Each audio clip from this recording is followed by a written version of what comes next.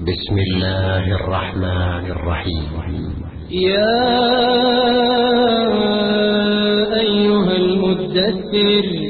قم فأنذر وربك فكبر وثيابك فطهر والرجز فاهجر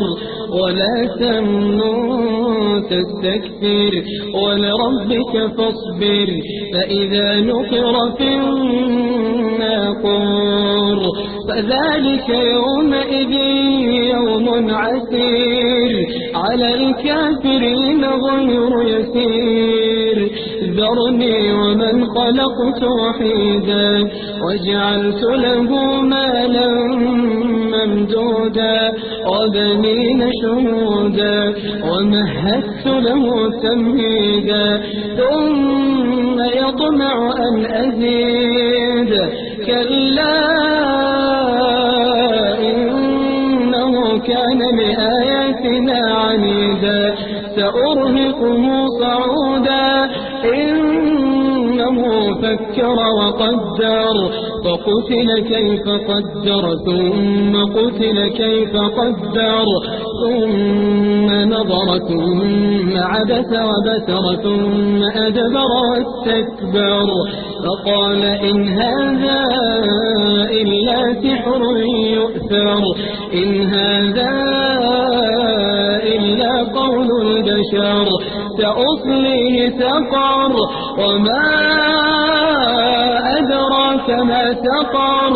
لا تبقي ولا تذر لواحة للبشر عليها 19 وما جعلنا أصحاب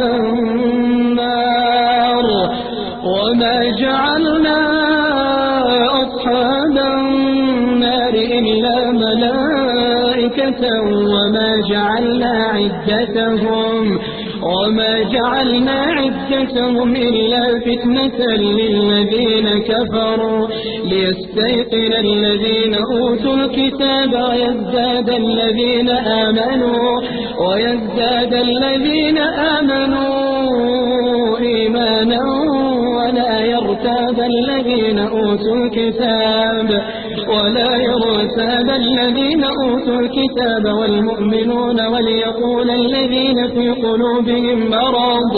والكافرون ماذا أراد الله بهذا مثلا كذلك يضل الله من يشاء ويهدي من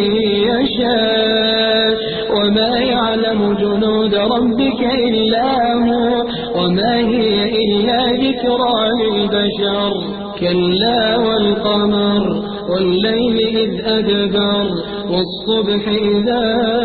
أسفر إنها لإحدى الكبر نذيرا للبشر لمن شاء منكم أن يتقدم أو يتأخر كل نفس بما كسبت رهينة إلا أصحاب اليمين في جنات يتساءلون عن المجرمين ما سلككم في سقر قالوا لم نك من المصلين ولم نك نطعم المسكين وكنا نخوض مع